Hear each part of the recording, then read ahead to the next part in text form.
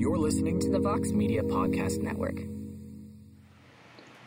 All right, we're live. A crazy fight week is in the books, capped off by a shortened, changed-up 7-fight card that was capped off by Alistair Overeem putting Augusto Sakai away in the beginning of the 5th and final round. As we welcome you all of you wonderful fight fans, to another edition of the People's Post-Fight Show for UFC Vegas 9 right here on MMAfighting.com. I am Mike Heck, being joined by Jose Youngs, Alex K. Lee, E. Casey Leiden is here joining us, also doing all the legwork on the production side as well, which is much appreciated. Welcome back, Casey. But if you're joining us live, thank you for joining us. If you're listening or watching after the fact, thanks for doing that as well. But Jose, this was an interesting one. We talked all about chaos.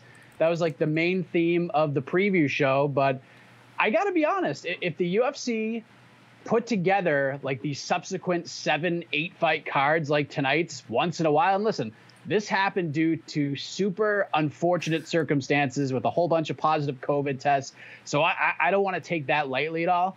But having cards like this every so often, accidental or not, it's kind of refreshing change of pace from a viewership perspective. With that in mind, your overall thoughts on the card tonight? Mike, what did I say on our preview show? I'm going to let you answer this for me. What did I say on our preview show? Until they get to the octagon, don't get too excited, essentially. Exactly, 100%. I don't even want people excited when they're lined up, ready to make the walk after what happened to Trevin Giles.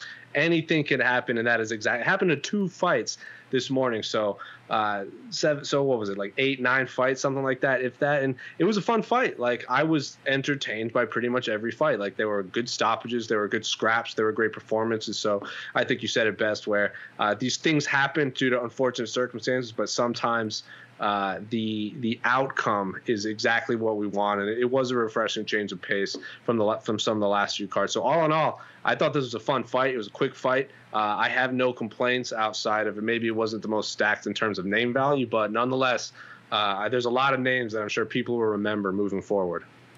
AK, what do you think? And I guess the big question everybody wants to know is, what was your sort of litmus gymnastic scale rating you put on this card heading in, and how did it live up expectation wise? I mean, it probably, just the way the card was unfortunately decimated. I mean, it couldn't be a higher degree of difficulty than like a 7.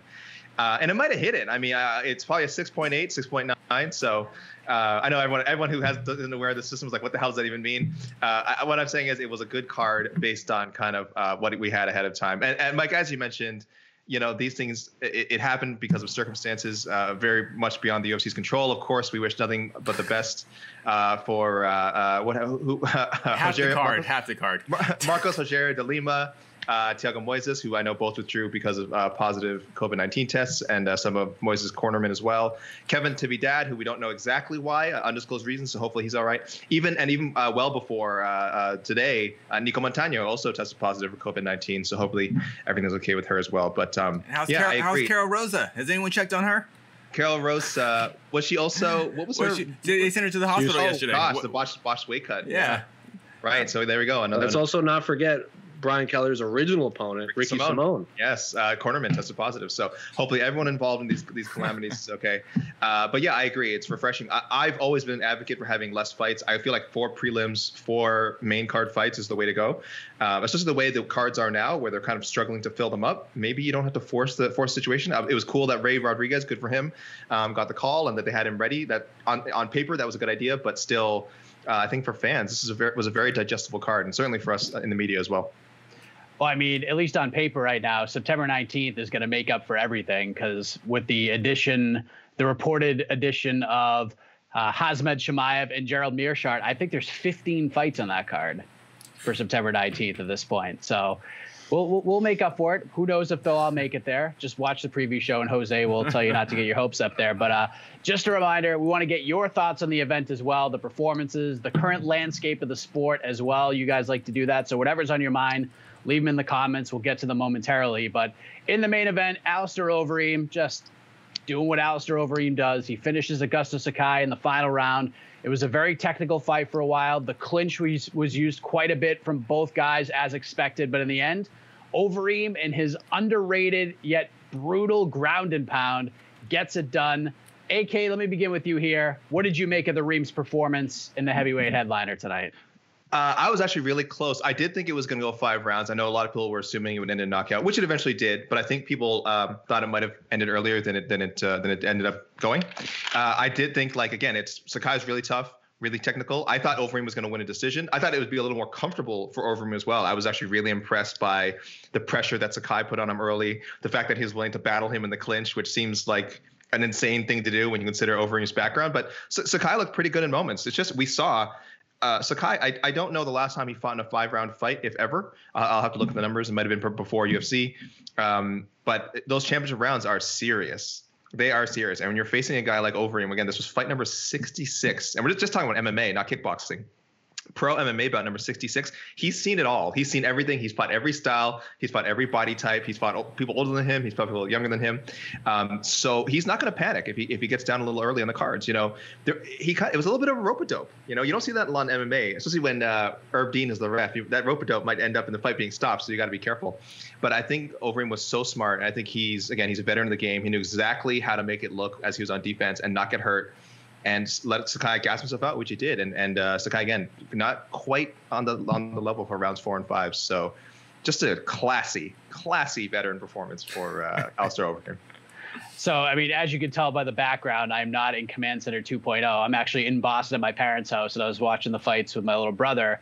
And, like, in the 4th round, he says to me, looking at Augusto Sakai, like, all bloody and kind of battered, he's like, oh, man. He's thinking to himself, why did I choose to agree to fight 5 rounds? Because he was just like, oh, I don't really want to be here anymore. But, you know, gutsy performance on his end. Jose, what did you think? Alistair Overeem's been doing this for a long time. He's, like we said in the previous show, he's got like 17,000 professional fights at this point, and he just keeps doing the damn thing. What did you make of the 40-year-old's performance tonight?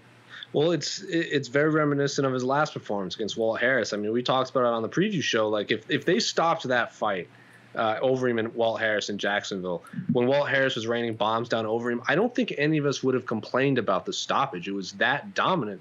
But Overeem withstood the violence, literally hit the switch, like the wrestling move, and then took top position and then finished it out with ground and pound. So that's pretty much exactly what happened in this fight. It wasn't a switch, but like once Overeem got on top, what was it, round 4, he sliced him open, and you really saw that was where it turned, and then he got on top again, and he was throwing some serious like Donkey Kong punches, but he was throwing also like elbows to the body. So it's not like he was just unloading to the head and blowing. He was picking his shots and picking them perfectly. You don't see a lot of elbows to the body when you're on top.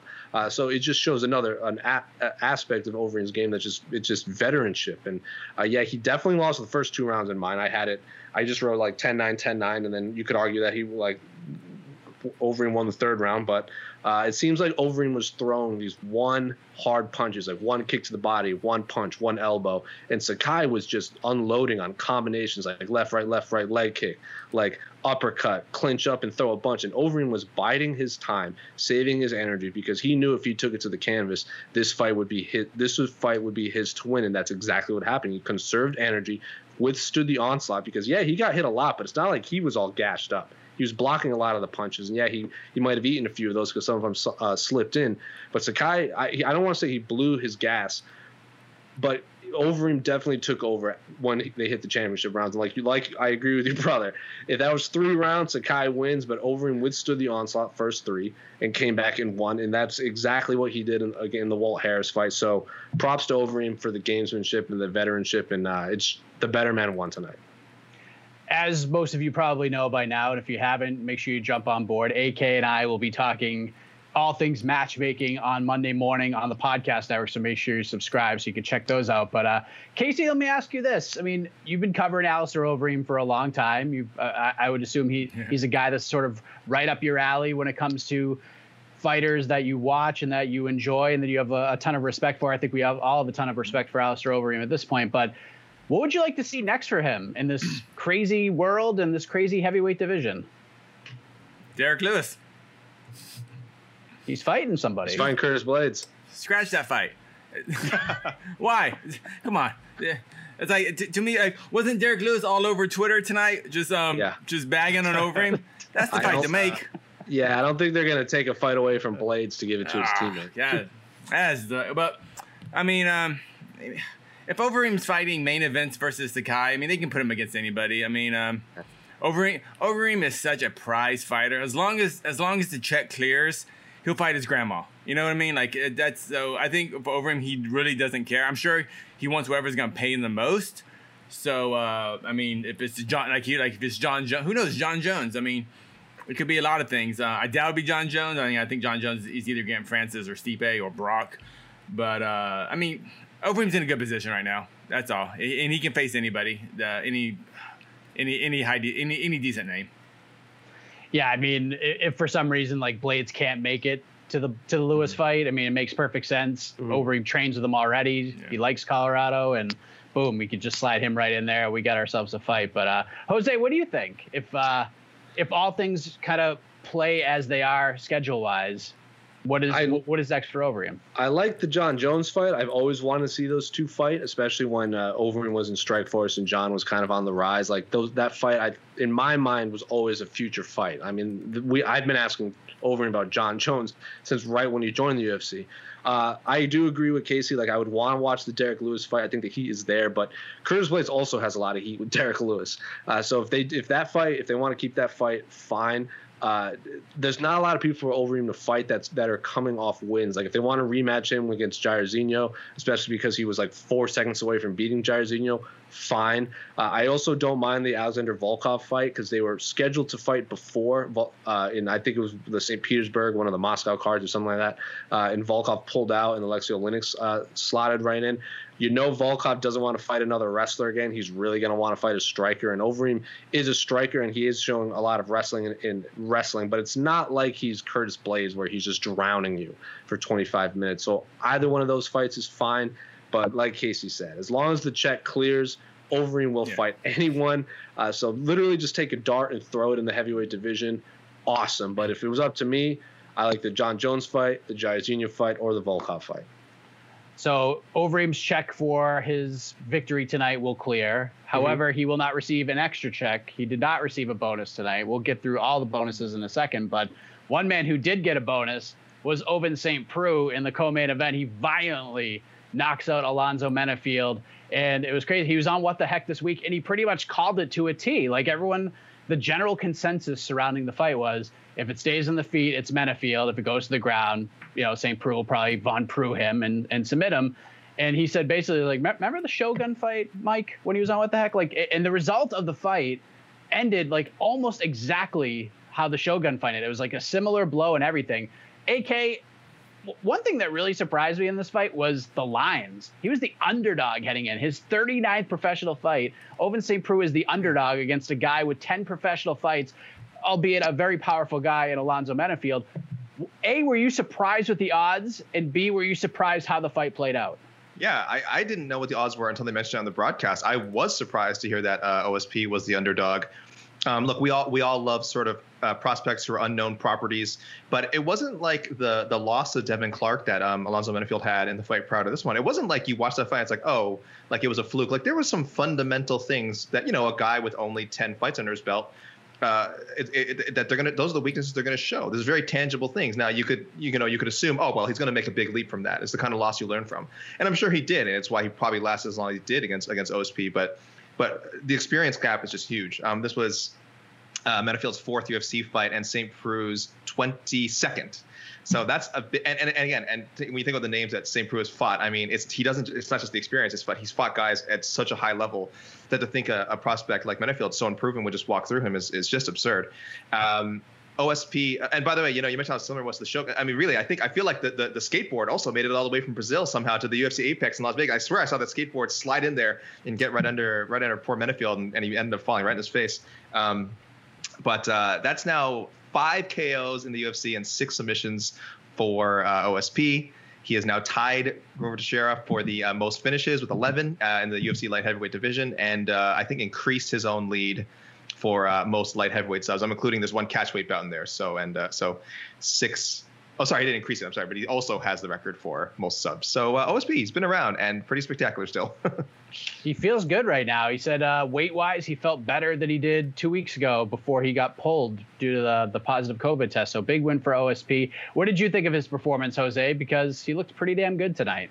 He looks really, really good, but also at the same time, just felt like Minifield was like stuck against the fence. Like he just wasn't doing anything. Like I did the Twitter reacts for the site, and they were all, why is Minifield stuck on the fence? Why isn't he doing anything? Why isn't he throwing combinations? Why is he doing X, Y, Z? So there's a lot of fighters complaining about what Minifield wasn't doing rather than what OSP was doing, which isn't always fair because OSP looked awesome. He was just picking apart. He was just unloading with a body kick in the middle. He was just eating him up with those leg kicks and the straight kicks to the body. And then when Alonzo Menifield tried to do something, OSP put him to sleep. So it just shows you how much you have to respect Ovin St. Prue's striking and power because, yeah, he has all these submission wins, but he can also put you to bed, just like he told you on What the Heck. So awesome performance for Ovin St. Preux. I have a few ideas of where he could go from here, but also at the same time, Menifield didn't do a whole lot. He basically just stood there circling with his back to the fence the whole time, just getting chewed up. And Ovin St. Preux did what he should have done and took advantage of it. So I don't think it's fair for people to be complaining what Menifield didn't do because Ovin St. Preux looked absolutely phenomenal because he was doing so well that Menifield was just lost. He did everything I think he wanted to do. He couldn't. So props to OSP for putting Menifield in such an uncomfortable position that he literally just couldn't fight. Yeah, I mean, I thought the game plan was picture perfect. I mean, he used his length extremely well. He knew he was going to have to eat some heavy shots early on. He did. You know, OSP's kicking game is on point. He kept going to the body, and those are adding up. And the straight left hand was a huge weapon for him. Like I think DC even said, he uses it like a jab. But man, he looked great. Big win for OSP. Curious what the viewers think about OSP's next move. He said he's not opposed to going back up to heavyweight if the fight is right, but now that John Jones is no longer the champion and things have kind of opened up at 205, he's pretty interested, and he's kind of got a little reinvigoration, if you will, at his light heavyweight career. But Casey, what do you think? What would you like to see next for OSP after that big win tonight? Yeah, it feels weird saying OSP title contender again. It just feels odd to even think that, but you gotta, I mean, just who am I thinking? Yeah, just someone in the top 10. I mean, this fight was a weird fight in general. I mean, just even being booked and man, but OSP looked good.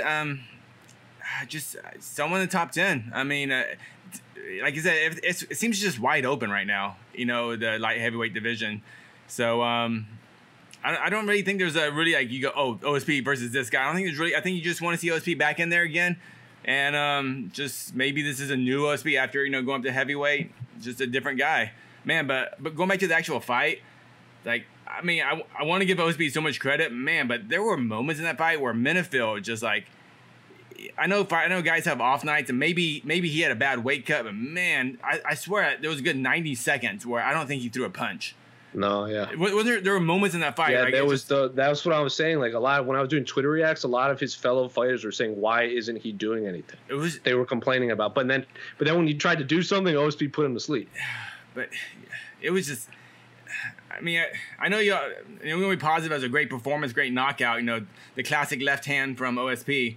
But man, I thought Menifield was he had a bad night. He was just very off tonight. I don't know if it was a bad weight cut, just something going on outside the cage. But fighters show up. Sometimes they're on, sometimes they're off, and I just felt Menifield just was not there tonight. Maybe you made that big weight cut, getting hyped for a fight, doing it again 2 weeks later. Was it 2 weeks? Yeah. Yeah. OSP being the veteran just has more experience, and there's no more jitters in that sense, But it was a very odd performance from Menifield. I was disappointed, but yeah, I think obviously the UFC sees something in him. They keep putting him in these spots, fighting in Devin Clark and then fighting in OSP. And I know Menifield wasn't the original opponent for OSP. I forget who it was, but he slid in there, and then the fight was made, and here we are. But maybe give him a step back at this point. I think like the winner maybe. I mean, Ed Herman's a veteran, but I think like kind of where they're at in their careers. I know Ed Herman's fighting Mike Rodriguez. Maybe the winner of that. I don't know. I have You're talking about for OSP? No, for Menifield moving forward. Okay. OSP, I got to think about a little bit more. But I got three possible scenarios for OSP, and they all make sense. So either if he wants top 10, he does the rubber match with Nikita Krylov. They both 1-1, both with submission wins. One of them was that Von Flue choke, and the other one was Krylov got revenge with the rear naked choke. They could do the rematch with Volkan Ozdemir, because the first time they fought, Volkan was brand new, last minute opponent. OSP was on a 2-fight losing skid and coming off a violent knockout loss to Jimmy Manuwa. Now the tables are turned. Volkan Ozdemir is coming off a violent knockout loss to Jiri Prohaska. If they want to give OSP do him a favor for taking that initial fight and they run it back again, I wouldn't hate that fight either. And then the third one, the winner of Shogun Paul Craig, because they tried to rebook Shogun versus Ovin St. Preux. I think it was on that Japan card before, then Shogun pulled out and Yushin Okami slid in and OSP tapped him with a Von Flue choke. Paul Craig sitting at 15. And obviously that first fight was it was a draw or something like that. So I think either the winner is Shogun Craig, and I think Shogun will win. They can finally book that rematch against OSP, or OSP rematches Volkan Ozdemir after their first fight when OSP stayed on that Manchester card. And that was also Volkan's first win. And then he went on that run of stoppages. And remember, it was in 12 months, all of a sudden he was fighting for a title. The first win was against OSP. Or they could do the rubber match with Nikita Krylov. Any of those fights make sense. They're all top 15 fighters. And if Ovin St. Preux really wants to get back in title contention, I think any one of those would be a fun fight. So you suggested 3 rematches, huh? Yes. Yeah. One rubber match and 3 rematches. 2 rematches. That's how long OSP's been around. The fact that he's had so many storylines with different guys. Yeah. Anthony Smith would be fun, but I think Anthony Smith's going to take time off. Misha Serkinov is fun. Johnny Walker has a fight booked already. Ryan Spann, unless you want to give him the winner of Walker and Ryan Spann. But I just think OSP has done these UFC so many favors, fighting John Jones on short notice, fighting a no-name at the time Volkan Ozdemir on short notice, and then he decapitates Corey Anderson in Madison Square Garden. I think give him another shot. Also, those are all fights that they've tried to book and they've fallen out a lot of times. Yeah. Well, I got a fresh matchup for you, which you kind of mentioned him, but I think this is a guy who we've all done a bit of fantasy matchmaking for over the last few weeks. If they were going to put him in there with a guy who's only had 3 UFC fights, why not put OSP in there with a guy who's only had 1 UFC fight? Oh, don't you do it! Why can't he get the Jiri Prohaska fight? Because that's Alexander Ratchik's fight. I don't like that fight. I'm just saying it could happen. You're talking about going to give him a reward. It's possible. It's possible. Again, I think we've matched up Jiri with a lot of guys on whatever various shows, A-side and post-fight shows. On to the next one, I'm sure. Jiri and Alexander Ratchik are 5'6", and then the others, all the people above him are booked ahead of him. I like that fight more. I just want to see 22 UFC fights, 22 UFC fights versus 1. I just want to see because it's weird because we're criticizing the Menifield matchup, and rightfully so. And yet, yet the Jiri one would it just makes sense. But the experience level as well. It would be Prohaska's 32nd pro fight. So obviously there's that real it lines up a little bit better in that sense. Yes. There was no fight of the night bonus. If there was, it was definitely the main event. But all performance bonuses. We talked about OSP. Brian Kelleher gets his 3rd bonus of 2020. This guy's year has just been unbelievable. Muniz gets himself a bonus as well after that slick submission. But AK, I think I'm going to allow you this time to wax poetic about a man that you've been singing his praises for a while. The other man who got a performance bonus, Michel Pereira, gets a big win. Wax poetic. What did you think of his performance, and how did you feel when it was over? His performance was wonderful. I will say I'm a little surprised that they would give him a bonus for a stoppage that was unquestionably controversial. He dominated the fight anyway. I don't think anyone's going to argue that he was honest. It was literally with, I think, 29 seconds at the 29-second mark left of round 5. Round 3, sorry. Less than a minute. So he was going to win anyway by decision.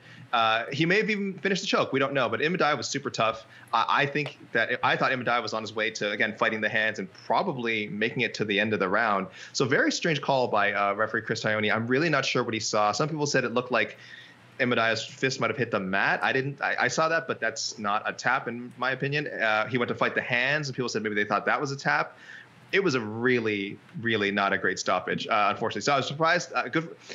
I still think he deserves a bonus because, I always think performance should encapsulate not just the finish, but the performance, the actual performance itself. And it was certainly probably the best we've seen of him outside of maybe the Danny Roberts one. But as far as a more complete performance, yeah, there's a lot of questions about him. How serious is he? Is he more than just tricks? He had a lot of substance today in addition to the style and just completely dominated Emadaev, who, again, is a pretty good striker and could not figure out Pereira today. So really good stuff from Demolador.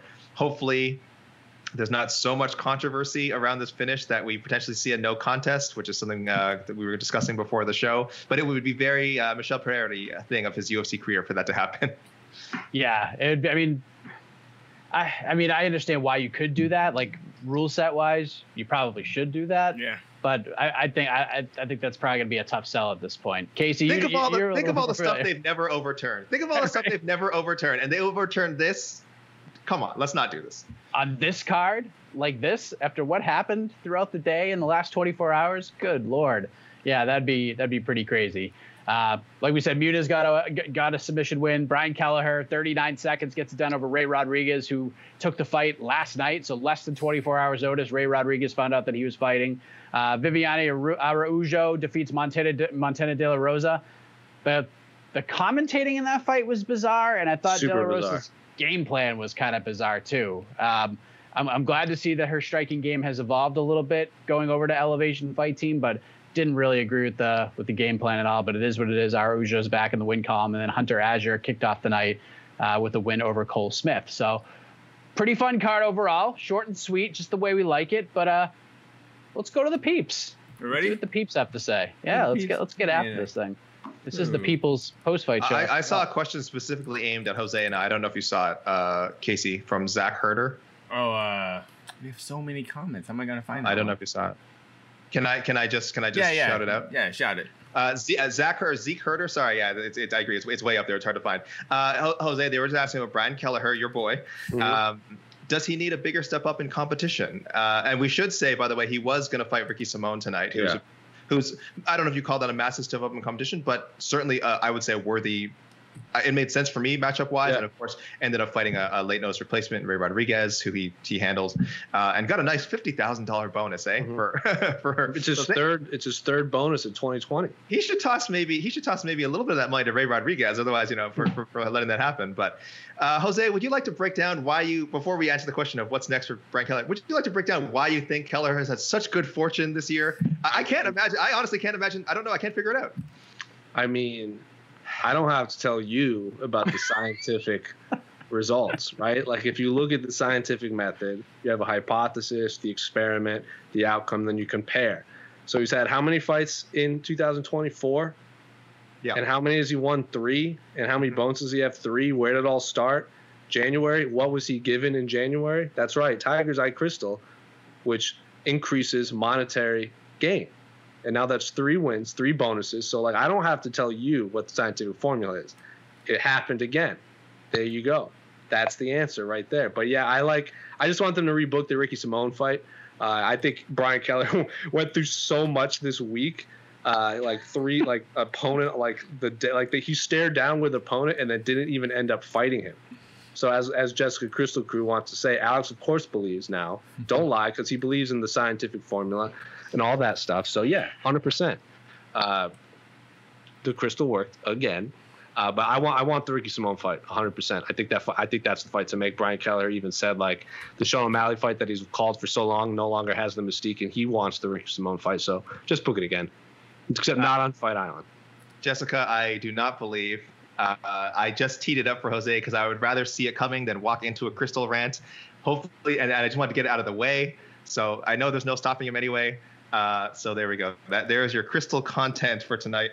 But I agree with Kelleher. Yeah, I think Ricky Simone's next thing. 2021, I think, is when we'll see Kelleher, if he beats Ricky Simone, really knocking on that top 10 ranking door.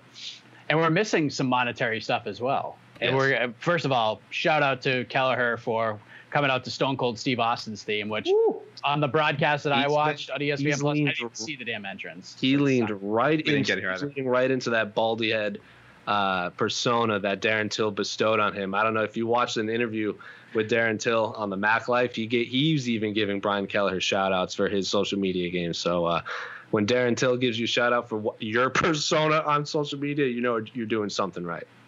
Yeah, and that January fight, it was Kelleher's last fight on his deal. So that submission earned him a brand new contract. I'm sure he got some more money. And he's already fought 3 out of the 4 fights. So he's on his last fight on his deal. I find it hard to believe the UFC is not just going to lock him up and say, let's just renegotiate now, get you a new deal, and get you a Ricky Simone fight. So he's making more money every single day at this point. So good on him. What a crazy week it was for him. He thought Natividad was out, then false positives. He's back in. They weigh in, they stare down, and then Ray Rodriguez gets in at the 11th hour. And props to Ray Rodriguez. Ray's been grinding on the regional scene for a long time, so happy to see that he got his opportunity, and hopefully he gets to stick around and get a fight with the full training camp. Why I would just book him against Natividad. Yeah. Both Brian Kelleher's opponents that, like, his opponent fell out, he replaced him. I just booked that fight. Yeah, that makes perfect sense. Also, what was this? Was this Kelleher's like 30-something pro fight? Like, we're talking about Overeem having a million fight. Like, Kelleher has like double-digit losses, but also he has like 20-plus wins. He's a gangster. Good on him. I mean, it's just crazy thing. Like, a lot of other fighters just be like, nah, I'll just fight. Let's rebook the fight in like a couple of weeks. But he's just like, nah, screw it. Let's just go. And he got it done 39 seconds. He might fight in the next like 3 weeks. Who the hell knows at this point? But not on Fight Island. He doesn't seem to have any interest in that. So what else we got? Yes, the Stone Cold thing was awesome. Let's talk about Michelle Burr's call out. Yeah. Whoa. Hey, I don't write these questions. I'm just a messenger. I'm just a messenger. Was Bejeda's call out the biggest waste ever? I need context for, like, why would it be how do you frame that call out as a waste? I'm confused. Someone help me. What's wasteful? What's wasteful about it? All right, well, let me flip the question to you, AK. I mean, you're Pereira's, number one guy. You're advocate. You're an advocate. You are like what Paul Heyman is to Brock Lesnar when it comes to Michel Pereira. Exactly. Yes. Why was it not a waste? It's a big name. It's so much better than when people come out. God bless Sean Brady. We were talking about this last week. Sean Brady said, I want a big name. He said it 4 times, like his post-fight speech. Up next for me should be a big name. I just want a big name. I think it's time for a big name without naming anyone. Again, and I'm not saying Michel Pereira gets this fight. It's highly unlikely he does anyway. But you've got to speak these things into existence. I hadn't even thought about this as a possible matchup until he said it. And if I'm Masvidal, I mean, I don't take it. Why would you do this? But you have to, like, he's got to at least hear about it. I mean, I feel like it's gonna make its way to him. Maybe he does some pity tweet, and that's as far as it goes. But I really want to see that fight now. I think a lot of people want to see that fight. And again, if it ends up being something that people demand and that can produce, draw eyeballs for Jorge Masvidal, it's like 10 times as compelling as the Nate Diaz fight, isn't it? Like, what are we talking about here? Waste. Why wouldn't Masvidal take it? Is he scared? You think he's scared, Alex? You think he's scared? I did not say. I did not say that. Yeah. You just called Gamebred a coward. That's what I heard. I would never do that. Don't tweet that. Don't tweet. No soch, guys. No soch. No soch. I wouldn't say it was a waste, but you could tell like it was. He didn't really take. I don't even think like even Michel Pereira like took the call out that seriously. He just shot his shot. He had a big smile on his face. He just used a moment and he knew people were going to talk about it. So I thought it was intelligent in one way, but completely unrealistic. I don't know, Mike. I actually think that was calculated, though. I think like that he definitely was planning to. Oh, you're right. He was definitely planning to do that if he won. Yeah. Yeah. He knew Twitter was going to blow up and be like, "Oh my God, guess what he just did? Guess who he just called out, Masvidal," and got everybody talking. So in that sense, it was a good move, but that fight is not happening. So what's the next fight? What's the next fight? Clip that. Can we clip that audio for when this fight gets booked? That timestamp. Okay, hold up. I got it. Timestamp. Okay. Well, I mean, maybe end of next year. Maybe who knows? Things might happen. You'll have to find out Monday. My choice on Michel Pereira. Okay. I think that's gonna be. I like a Randy Brown or Alan Jouban fight. Those are 2 names that aren't ranked, and at least they have people will recognize them. Yeah, Casey disagrees with everything that makes sense. He just wants dumb fights. But whatever. I don't really care. Someone tweeted Kazmat Shemaev too. I'm like, I'm not gonna say no to that, but it's not gonna happen. By the way, whoever the matchmakers putting him in there with Imadaev, perfect. That was like the absolute best guy to put him in there. We've seen what he can do against like smaller welterweights. I think a long, rangy fighter like Randy Brown will answer questions. And then Alan Jouban is just a name who has been proven that he can get hit. So if you want a fight that will add another highlight, like Alan Jouban, is very impressive. Trains at King's MMA. He's a really good fighter. Has that win over Mike Perry, and now everyone wants that fight. So I think that those two names are fine with me. He could sell the fight too. I think Jabek could sell the fight. 100%. Really do a good job selling the fight. Anyone that's in fashion magazines with Gigi Hadid can sell a fight. I'm glad you mentioned Mike Perry, because it seems like every week at this point, when a welterweight fights on a card and a welterweight gets a victory, it's always, oh, he should fight Mike Perry next. Like, Mike Perry, we don't know when he's coming back at this point. Like, we don't know when that's happening. He's got himself into a little bit of a pickle here with the law, so we don't know when he's coming back. Like the UFC had said, until he completes a program, they're not even going to book him a fight. So let's not match him up with anybody up with Mike Perry yet until like we get the go ahead that we can start matching people up. But I would love. I know Nico Price is fighting Donald Cerrone, but Nico Price versus Michel Pereira would be redonkulous. I would love the winner of that. Like, you're gonna say no to Cowboy fighting him? Yeah, that would be great too. There we go, done and done. We just made that happen. What do you want? What's your pick? What's your fight, Casey? Michel Pereira versus Robbie Lawler. We can move on now. Yeah. I want Robbie Lawler to fight Mike Perry. And if Mike Perry's going to be out for a while, then Robbie Lawler. Mike Perry is not a good citizen of this world right now, so I don't know if he needs to be cage fighting right now. Let's get Robbie Lawler a nice big paycheck, and that's a co-main event on Fight Night or a nice pay-per-view main card somewhere. Yeah, but if Pereira's antics can't bring out the best in Robbie Lawler, then truly we have seen the last of that's what I mean. We need someone that's gonna bring out that Robbie Lawler that we love, not the Robbie Lawler we see now, because we know it's in there. We see it. It's in his eyes still. You see it in his eyes. But I think Michel Pereira is that guy that can bring that Robbie Lawler out. Him and Brady would be interesting. I mean, would be a fun fight. That would be, because I don't know if we call like Pereira like a prospect at this point. Like he's beyond that. He's had so much experience. So that'd be interesting. Although Brady wants to fight Robbie Lawler himself. What's next for Viviane Araújo? She looked good coming off the Jessica Ai loss, which everybody thought she was going to win, and that was kind of a total letdown. But it seemed like Jessica Ai also came in like 30 pounds over too. Remember? Yeah. Yes, and it was just one of those performances that could have just put her in a really good spot, but she took a couple of steps back, and but she looked good against Montana tonight. Jose, what do you want to see next for Araújo? Andrea Lee's fighting Roxy, right? Yeah. If I'm not mistaken. I think the winner of that makes sense. They're all like 7, 8, 9, 10. They're all like right in that bubble. Unless Macy Barber wants to come back, if she's back from her knee injury, sure, why not? Alexa Grasso looks awesome at flyweight, so if they want to book that fight, like I like that. Yeah. I like that fight as a fight. Like I don't know if Viviane Araújo wants to take a step back in the rankings, that's up to her. But like I like that fight just as a high-level martial arts competition. Like those two just don't stop moving forward, throwing combinations. And then I think Jillian Robertson somewhere in there too. Molly McCann somewhere. She might not be top 15, but there's a lot of fights for Viviane Araújo to take. But selfishly, I want the Alexa Grasso fight or the winner of Roxy Andrea. Or if she wants a fight that will move her higher up the rankings, the winner of Roxy Andrea Lee. Yeah, what do you think, AK? Well, no, we're saving that, AK. Casey, what do you think?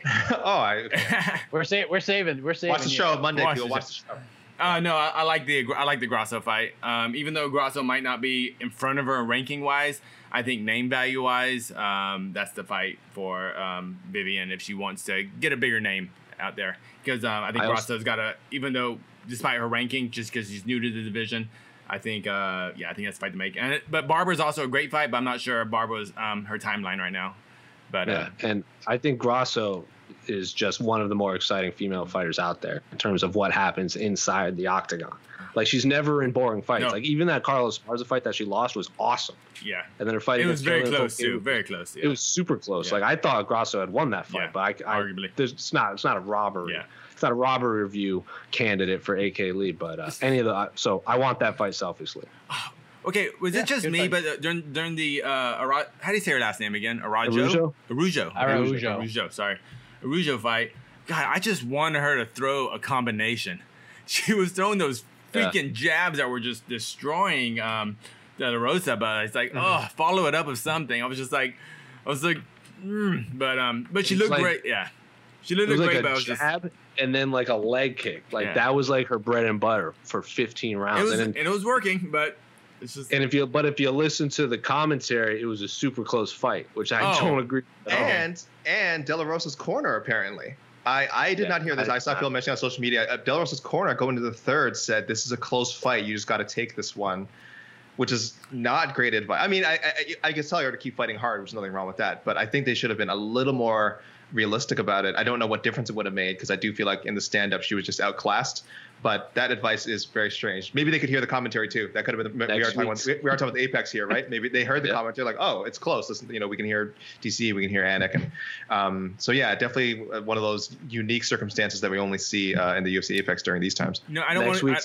I don't want to go off. Don't want to go off on a giant rant, but like open scoring. If they wouldn't, if De La Rosa, if her corner gone like, you are down 2 rounds, you have to knock this lady out. That's exciting. But basically, your corner's like, you got to win this round. It's like, no, you got to finish her. She was fighting pretty hard, though. I do feel like De La Rosa, even to the end, was really getting in there. For someone who was clearly being like outclassed, she really kept getting in there. I don't know how much more she could have gone out for some knockouts. Some fighters don't have that in them, that kind of wild flurry. It's just not what they do, right? They have a discipline, they have a game plan, and you're in there. You're kind of an autopilot. You stick to it. So this is just me crapping on open scoring, by the way, because you brought it up.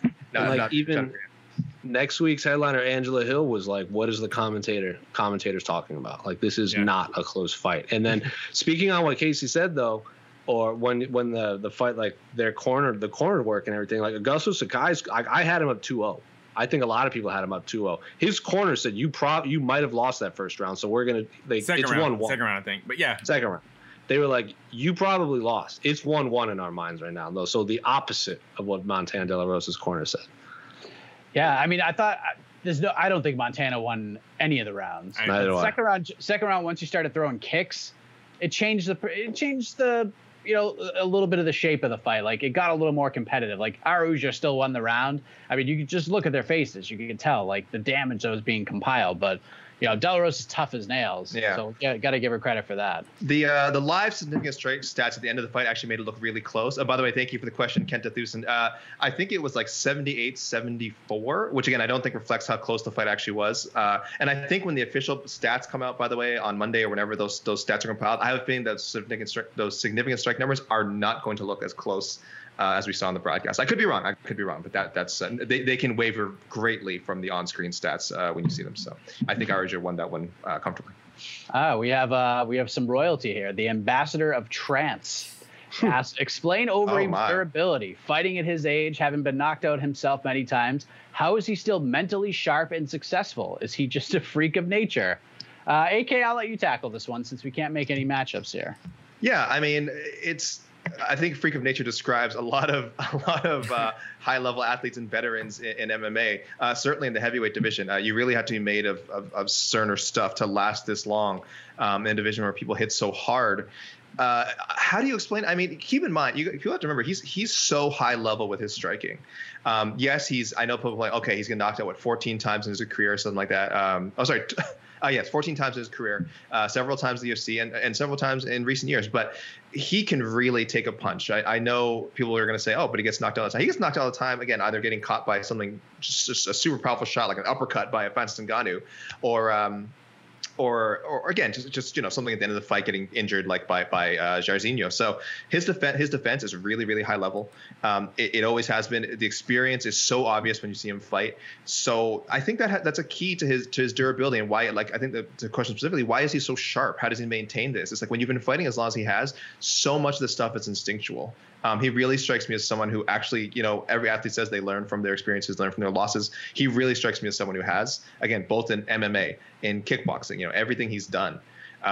So that really is the key. I know it sounds simple, but I think for a lot of fighters, that's finding that discipline and finding that consistency is hard to do. And that is something Overeem, throughout his career, I think consistent is definitely a way I would describe him, especially in the latter stages as he's gotten older. You see a lot of consistency. So that's the key. They say that about everything, right? Practice. Consistency is key. That's really it. And I think this has kind of been a theme over the last couple of weeks. Doesn't matter if you have 5 fights, 10 fights, or have Overeem's experience. Sometimes a change of scenery can lead to a change of perspective. It seems like him going to Colorado and being with Elevation, it's changed some things up. It's changed the way he views himself as a fighter. maybe he got a little extra confidence working with guys like Curtis Blades and working on his ground. I'm sure his ground game's improved immensely. Of course, his ground and pound is superbly underrated. But, I mean, sometimes you just need that. Like, you just need a change of scene and perspective changes along with it. And I think Overeem's found that even at 40 years old, which is unbelievable. Casey, what do you think? How do you define Overeem's success here after, a lot of people gave up on him not too long ago? Evolution. I can't think of a high-level fighter that has evolved so much. Considering he came into the UFC part of his career, like, oh, he's the greatest striker the heavyweight division has ever seen. Tonight, he lost to striking. If this was a stand-up fight, Sakai wins that fight. He wins that fight, easy. So the fact that it was a domination on the ground, and I think this evolution that Overeem has taken upon himself, especially going to Colorado and training with guys like Curtis Blades, I think he's like, you know what? I go back to him being a prize fighter. He sees this is the long game. Being an older fighter, I think he just feels I can fight longer at a higher level if I take these fights to the ground. And we saw it tonight. If that fight stays standing, or if Sakai gets up or stops those takedowns, I have no doubt Sakai wins that fight. Actually, the whole buildup was like Sakai was like, oh, this is Curitiba Muay Thai versus Dutch kickboxing or whatever he's at, Dutch Muay Thai. Like, he actually won that. He won the Muay Thai match tonight, but unfortunately this was mixed martial arts, and he lost the mixed martial arts match. So evolution, man, it's very impressive. Yeah, I would agree. What else we got? Edgy Bruh in the comments says, "You're right, Casey. It's Overeem's ground and pound. What is great?" You are on point. You are on point tonight, my friend. Edgy Bruh. Edgy Bruh. I also think he just trains super smart.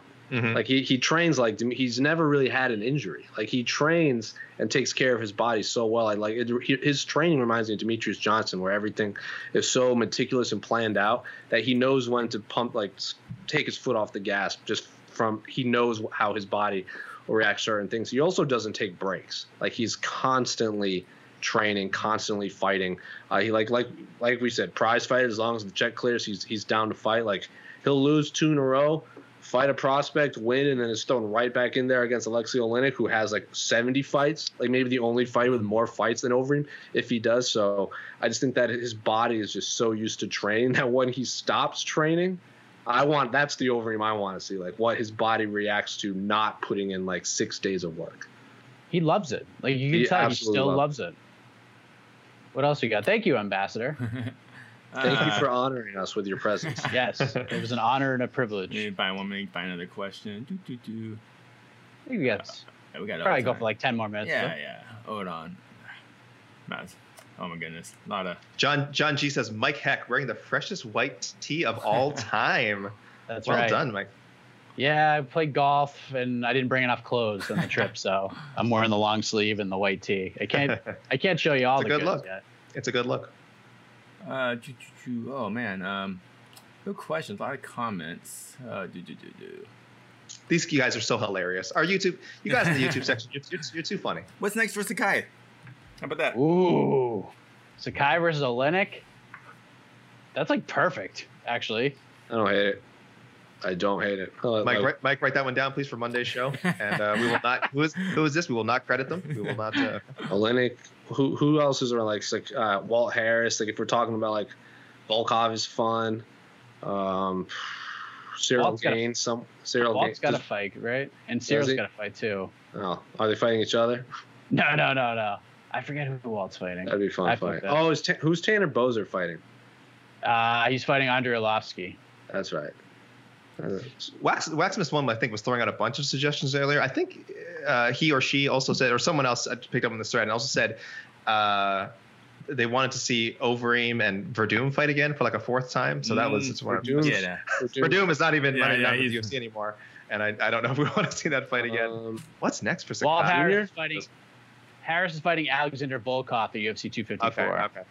Oh, okay, that's right. So that scraps a lot of my plans. I don't know. Junior's coming off a knockout loss. I thought they fought, but I got confused with Blagoy. Blagoy fought Junior, not Augusto Sakai. I mean, he's got options. Sakai beat Blagoy too in his last fight. Yes. So kind of like, if they want to do the junior fight, like two Brazilian powerhouses, like coming off losses, Fight Island special. What about Gus? Heavyweight Gus. Well, that froze I want us to see all. Gus go back to light heavyweight. Heavyweight OSP. I think so. He's got options. Michel got Pereira versus James Vick. Don't do that. I kind of forgot about James Vick, to be honest. I forgot he went. Has he won at 170 yet? I know he's going up in weight. He only had one. He had the Nico Price fight, which ended so bizarrely. Oh yeah. Was that was his first fight at 70? Was that this year? That was last year. Late last year. That was the Tampa card, I think. October. Does anyone look worse getting knocked out than James Vick? Yeah, he's had a rough go of it. He's still got the talent. I just don't know, like he is, but like he's also losing to like really good fighters. Yeah. Like Gaethje, Felder, Hooker, Nico Price, like all those like four of the most violent men. Remember Paul Felder punctured his lung in that fight. Yeah. Remember the longest time James Vick, he could not get a top 10 opponent. He won 7 straight or something, or 9 of 10, just could not get a top 10 opponent. Then he finally gets these top 10 opponents, and just cannot catch a break. And these guys just crushing him. Yeah. So, but again, you have to make that jump at some point. And James Vick unfortunately made the mistake of calling Justin Gaethje the Homer Simpson of MMA. I was like, ooh. And James Vick did the whole you come from a little B league. I'm in the UFC. I was like, oh, bro, don't do this. That's a bad game plan. Did he also walk out to Eminem? I mean, did he also has a chain link fence tattooed onto his shoulder. Yeesh. I haven't heard much from James Vick since the Price loss. Hopefully resting. Hopefully just resting. Honestly, for a guy like that, we talk about longevity. I think part of it is getting rest. When you suffer 3 knockouts and brutal knockouts in 4 fights, you've got to just take some time away. He's been doing a lot of hunting, I've seen on social media. Yeah, probably. Before we leave, let's talk a little bit about next week. Who else is fighting on the Watterson card? According to UFC.com, let me quickly look this up because UFC.com has been a little slow. Slow to update. Well, we know Andrea Lee's fighting Roxanne Modafferi. Kama Worthy and Otman Azaitar is now the co-main event for that card, not Andrea Lee and Modafferi, which was originally thought. Julia Avila is fighting Sajara Eubanks on that card. That's a new matchup. Alan Patrick is fighting Bobby Green. Oh, my God. That fight is awesome. That's a great fight. Ed Herman is now fighting Mike Rodriguez. Matt Schnell versus Tyson Nam. That's a fun fight. There's a lot of bangers on that card. Yeah, Camacho and Brock Weaver. Billy Q and Kyle Nelson. Brian Barberina is back in our lives fighting Anthony Ivy. Roosevelt Roberts versus Matt Frivola. Sabina Mazo versus Justine Kish. It's a pretty good card. That's a lot of fun scraps. Unfortunately, guys, according to UFC.com, though, only 2 of these fights are official. The Michelle Watterson and Angela Hill main event, and Billy Quarantillo versus Kyle Nelson. So because nothing's official until they're in the octagon, which was proven. Jose, you're correct. Your axiom was proven today. Boy, that was this lead up to today's card. Just today was just constant updates. They did flash the main card on the broadcast. Yes. That's how I knew that. It is real. It is real. Kama Worthy is down in the co-main event, which, by the way, if you haven't checked out Kama Worthy's interview on What the Heck, he's very Kama Worthy-like. He's awesome. I love that Worthy Ottman fight. I think, to me, that's my people's main event. That's an awesome fight. That's a great co-main event. No disrespect to Andrea Lee and Roxanne Modafferi. I mean, they're still on the main card as long as they're not buried on the prelims, but this is a great main event. Co-main event. Like Roxanne versus Andrea Lee has actual title implications or like importance for the division. But in terms of what gets me up out of bed, Kama Worthy, Ottman, Azaitar freaking rules. That's a great fight. Casey, I think we have to go to Waxmas 1 again because someone is saying they asked a great question. What are our thoughts on, and also we are obligated to talk about this next fighter at least once per show. Khamzat Chimaev versus Gerald Meerschaert, and Khamzat Chimaev versus Damian Maia. 2 fights that are, again, not official, as Jose would note, but are apparently in the planning stages or somewhere closer to that supposed to happen. So, again, for Khamzat Chimaev versus Gerald Meerschaert at middleweight, and Khamzat Chimaev versus Damian Maia at welterweight, which is both supposed to be happening. What do you guys think? Well, Chimaev versus Meerschaert, as far as I know, is done. Like, that's happening on September 19th. That is good to go. Is that Abu Dhabi or the state? That's in the U.S., right? That's Woodley Covington. Oh, Khamzat tweeted today, I am in Las Vegas. Oh, okay. Yeah, so 15 fights on that card, 15 or 16 fights at this point. So 5 fights. I think it's a good match.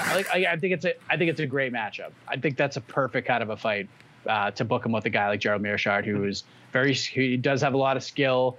He's had some ups and downs. Great on the ground. Like people are saying, we need to fight a guy. We need Chimaev to fight a guy who can wrestle and can work on the ground. I think AK's been saying that for a while. These guys can't stop a takedown. He didn't do anything. He hasn't fought anyone that can stop a takedown. Prove me wrong. That was my impression of AK. Prove me wrong. Show me that you are this elite prospect. That look, I've seen it with my own eyes. Those first 2 fights, amazingly impressive. Again, even given the level of competition, if we've seen enough fights, when someone is a legit prospect. You know when you see it. You know within the first takedown they do. You can see it. But again, like Mike said, this is a real veteran test now. Gerald Meerschaert. I mean, obviously, I think Chimaev will win, but I still think the booking of 2 fights extremely presumptuous. So now I'm skeptical. I'm skeptical again. I don't know if he does get. I think maybe the Meerschaert fight is tough. Maybe he can't make the Maia fight. All right, Jose, let me ask you this. What are your thoughts on Chimaev versus Maia? Because there's one person on Twitter who tagged me in something, and people were commenting about it, that this is kind of a slap in the face to Damian Maia. Like, he has 1 fight left in his deal. He's hoping to possibly get 1 more from all sorts of rumors and reports. But, like, I think you'd want to see Damian Maia, like, in a fun fight. Like, the guy's been calling out Diego Sanchez for, like, 18 months at this point. Like, I have 1 fight left. That's a guy I want to fight. Like, I always wanted to see Maia versus Wonder Boy. Like, 1 fight left. I think those 2 guys at this point, that would just be a lot of fun. I even mentioned Robbie Lawler last week versus Damian Maia. That would be interesting. But Khamzat Chimaev for Damian Maia's potential final fight of his career, like, do you agree with this? Like, Casey's got this look on his face, but I want to get your thoughts first.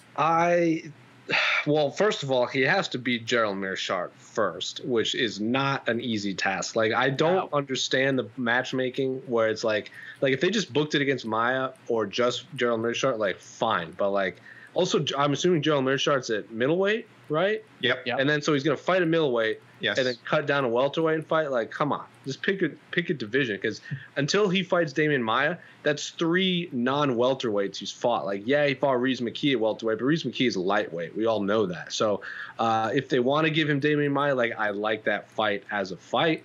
Like, it's going to be a fun fight to watch, but, like, I don't want to see Damian Maia ride off into the sunset as another victim of the hype train that is Khamzat Chimaev. Like, if they want to give him 1 more fight after that, like, hey, do this favor for us, we will give you a big name after. Fine, I understand, but look who, like, Damian Maia has lost to, like Colby Covington, like Kamaru Usman.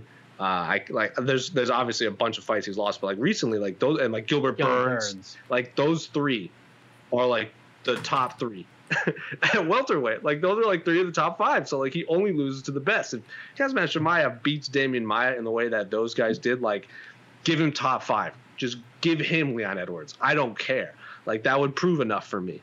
But I feel bad for Damian Maia as it is. But I like the fight as a fight, but I would like to see Damian Maia get a really big fight before he finally rides off into the sunset. Well, I'm interested. I'm interested in it.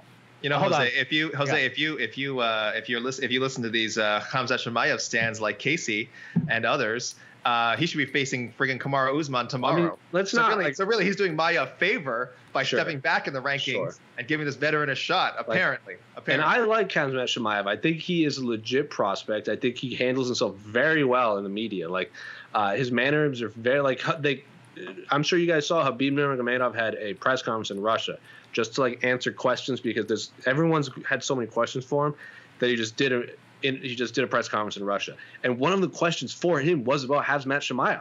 Like, they're asking Habib about him. So he clearly moves the needle.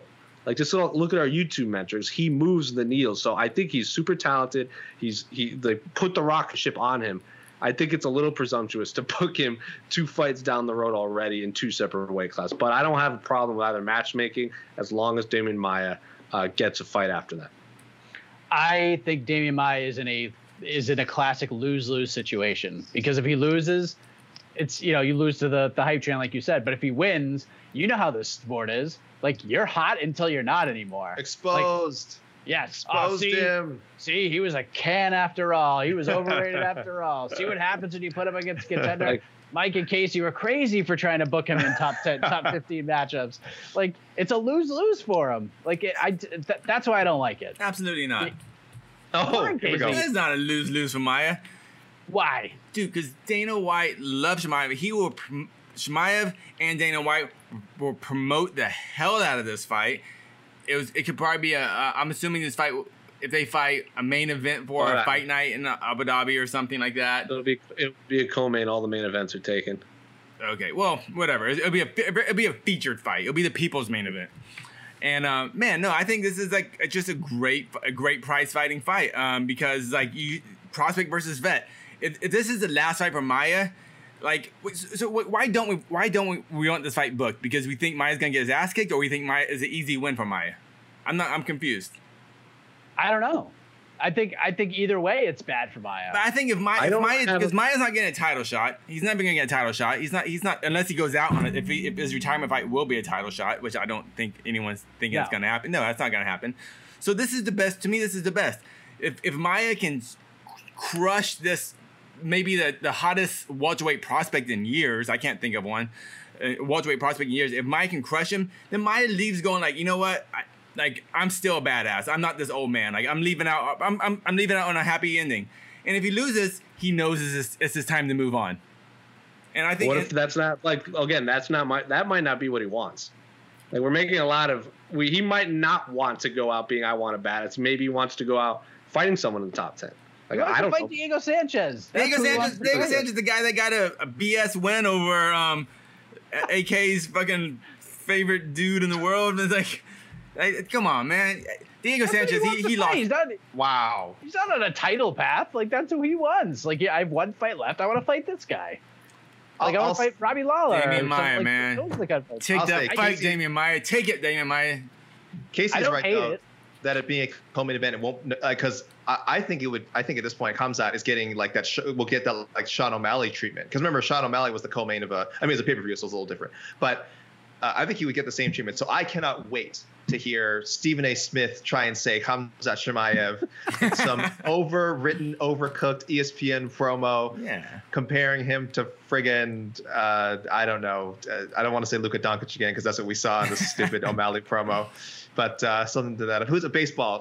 Give me someone in baseball, Jose. Mookie Betts, saying like Mookie Betts. This kid is like a Mookie Betts, the way he throws the ball through the. Okay, I'm losing grip on this metaphor, but I'm sorry. The way he hits those home runs. Tatis, grand slam, baby. I am already bracing myself for the Chimaev ESPN hype video, and just no. Storylines. I love it.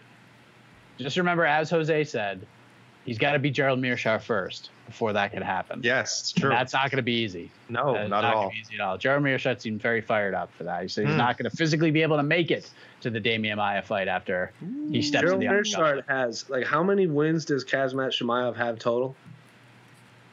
12? 12? Yeah, I thought it was 12. That means he has almost that means Gerald Mearshart almost has 2 times as many submission wins. Yes. Like, everyone's talking about Damian Maia being this big test on the ground. Gerald Mearshart has 20 submission. Hold on. He's 8-0. He's 8-0. He's 8-0. It feels like he's 12-0. I know. I thought, yeah. Gerald Mearshart has more losses than Khamzat Chimaev has total wins. Like, this is a good test. It's also a middleweight. I do like that. I do like the Mearshart fight. I do like that. I think it's a fun fight. Like, the Mearshart is a legitimate middleweight. Mm-hmm. Oh yeah, big guy. I think is legit welterweight. Yeah. So this is going to be a big test for him. So he's going to go middleweight, lightweight, middleweight, welterweight. That's Kazak's my first 4 fights. I just want to say, I know we're wrapping up soon, but we're almost up to 1,000 viewers. The viewership has for some reason gone up. Maybe it's because it's a relatively early night, but I just say you guys are crazy. Everyone who watches this, you guys are insane. You guys are beautiful. I love you guys. You guys are amazing, but you guys are crazy. All right. I'm glad you're watching us. I'm glad you're spending your night with us. I love all of you, but that's wild. I don't know what's going on. My heat. Yeah, I think the ratings shot up when we met. Somehow people just knew that we were talking about Shemaya. I'm glad these 1,000 people are staying in and watching us rather than going outside during a pandemic. So you're not crazy. Incredible. There you go. Incredible. You know, we get that. Let's get 2 more in. Two more comments. What do we got? What do we got? That was a heated one.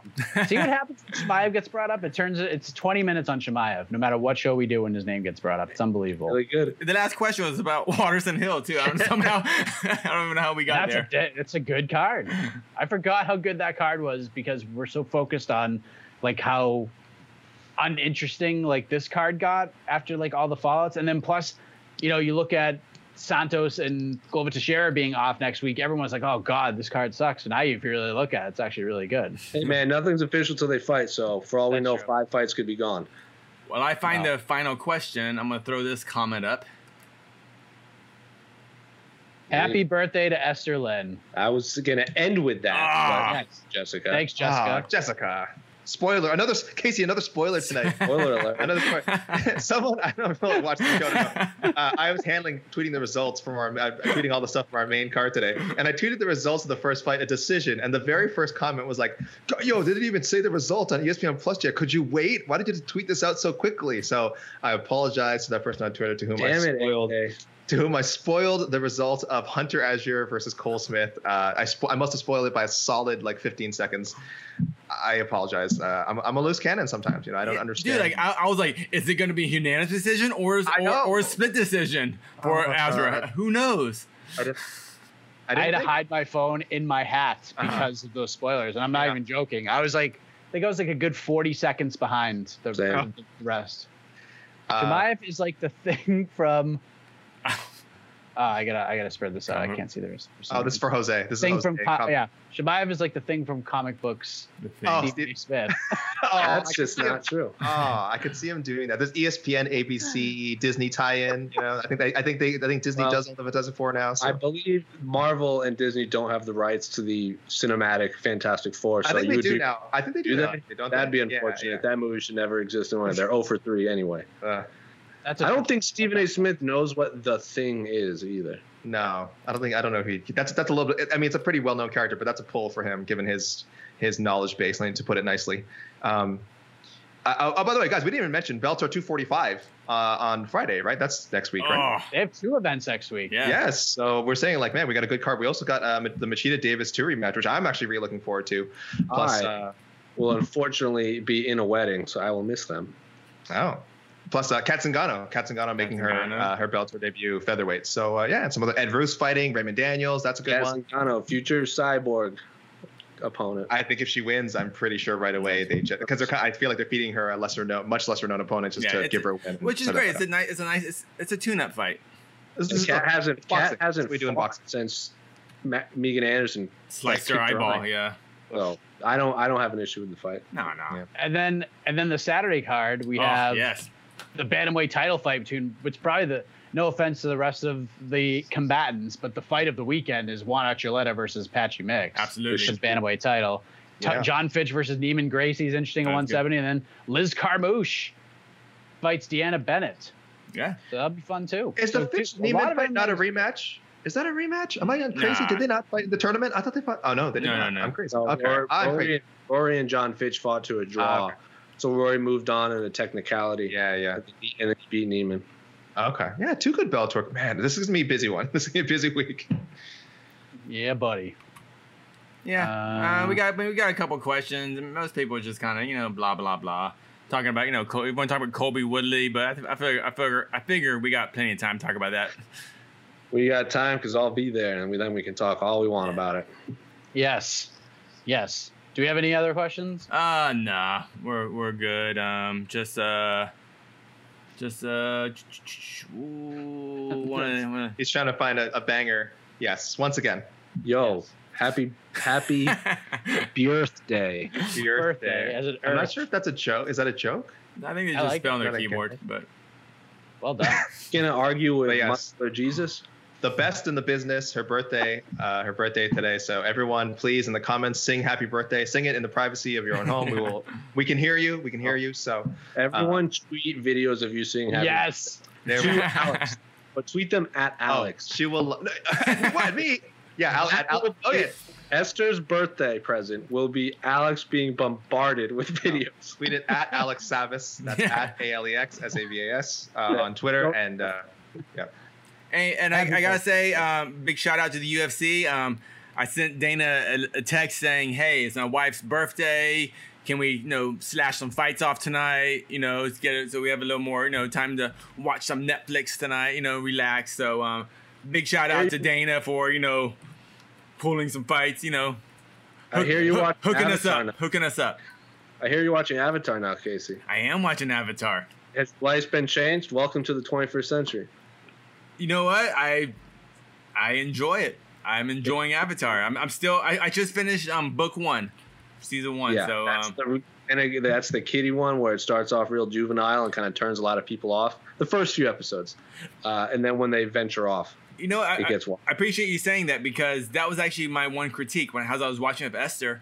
I was like, I really like this, but I can tell it's a kids show. It's for kids. And this is for just Casey. Everyone that's listening, you can tune off if you want.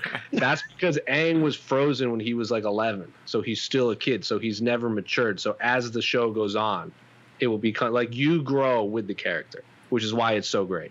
I think Casey was saying that he realized it was a kids show, and he was like, "How did Jose know that this was right on my level?" And that's what he was saying. I think he was shocked that it was oh yeah. He was like, "Oh, this is perfect for me. How did he know? Thank goodness." And then 100% watch the live action movie because everyone needs to suffer like I did in 2010 in that movie theater. Oh, sorry, your camp. Yeah, sorry, AK. Oh, yeah, wow. sorry. It's like when they people in Around the Horn when they just go gray. Oh, this is like an in memoriam. I'm just gonna freeze. You guys remember AK? He was a good guy. He was a good guy. He was nice. He was nice. Raptors sucked though, but he was nice. He was around. He was around. Did you freeze him too? I think you turned the microwave on. This is my in memoriam. Oh, okay, you do a very good corpse. Wow, Casey, that was awesome. If you could do it to put the date next to my name, 84. Remember Kaylee? I thought someone ran the microwave in your house. No, I'm just dead apparently. So yeah, I dunked on him so hard that his body shut down. What a lovely morbid way to end the show, guys. Yeah, I'm back. Unreal. All right, I think we've exhausted everything we could on a 7-fight card. Please shut this down, Mike. Yes, that is it. Thank you all for watching. You guys are crazy. We love all of you. Jose, go ahead. Tune in on Wednesday at 1 p.m. Eastern, 10 a.m. Pacific. Tonight's bonus winner, Brian Kelleher, is making his return to the A-side. Crystal Talk. I messaged him. I go A-side. I go A-side Wednesday. And he's just got the Tiger's eye in hand. I was like, so here. Boom. Hey, there we go. We're making things happen.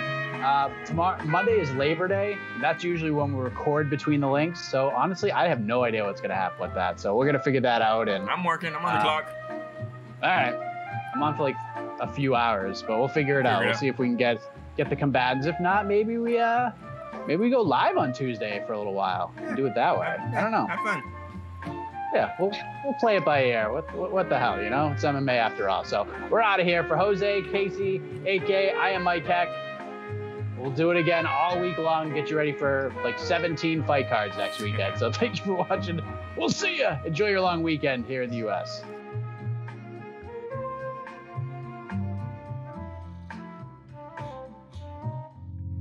You're listening to the Vox Media Podcast Network.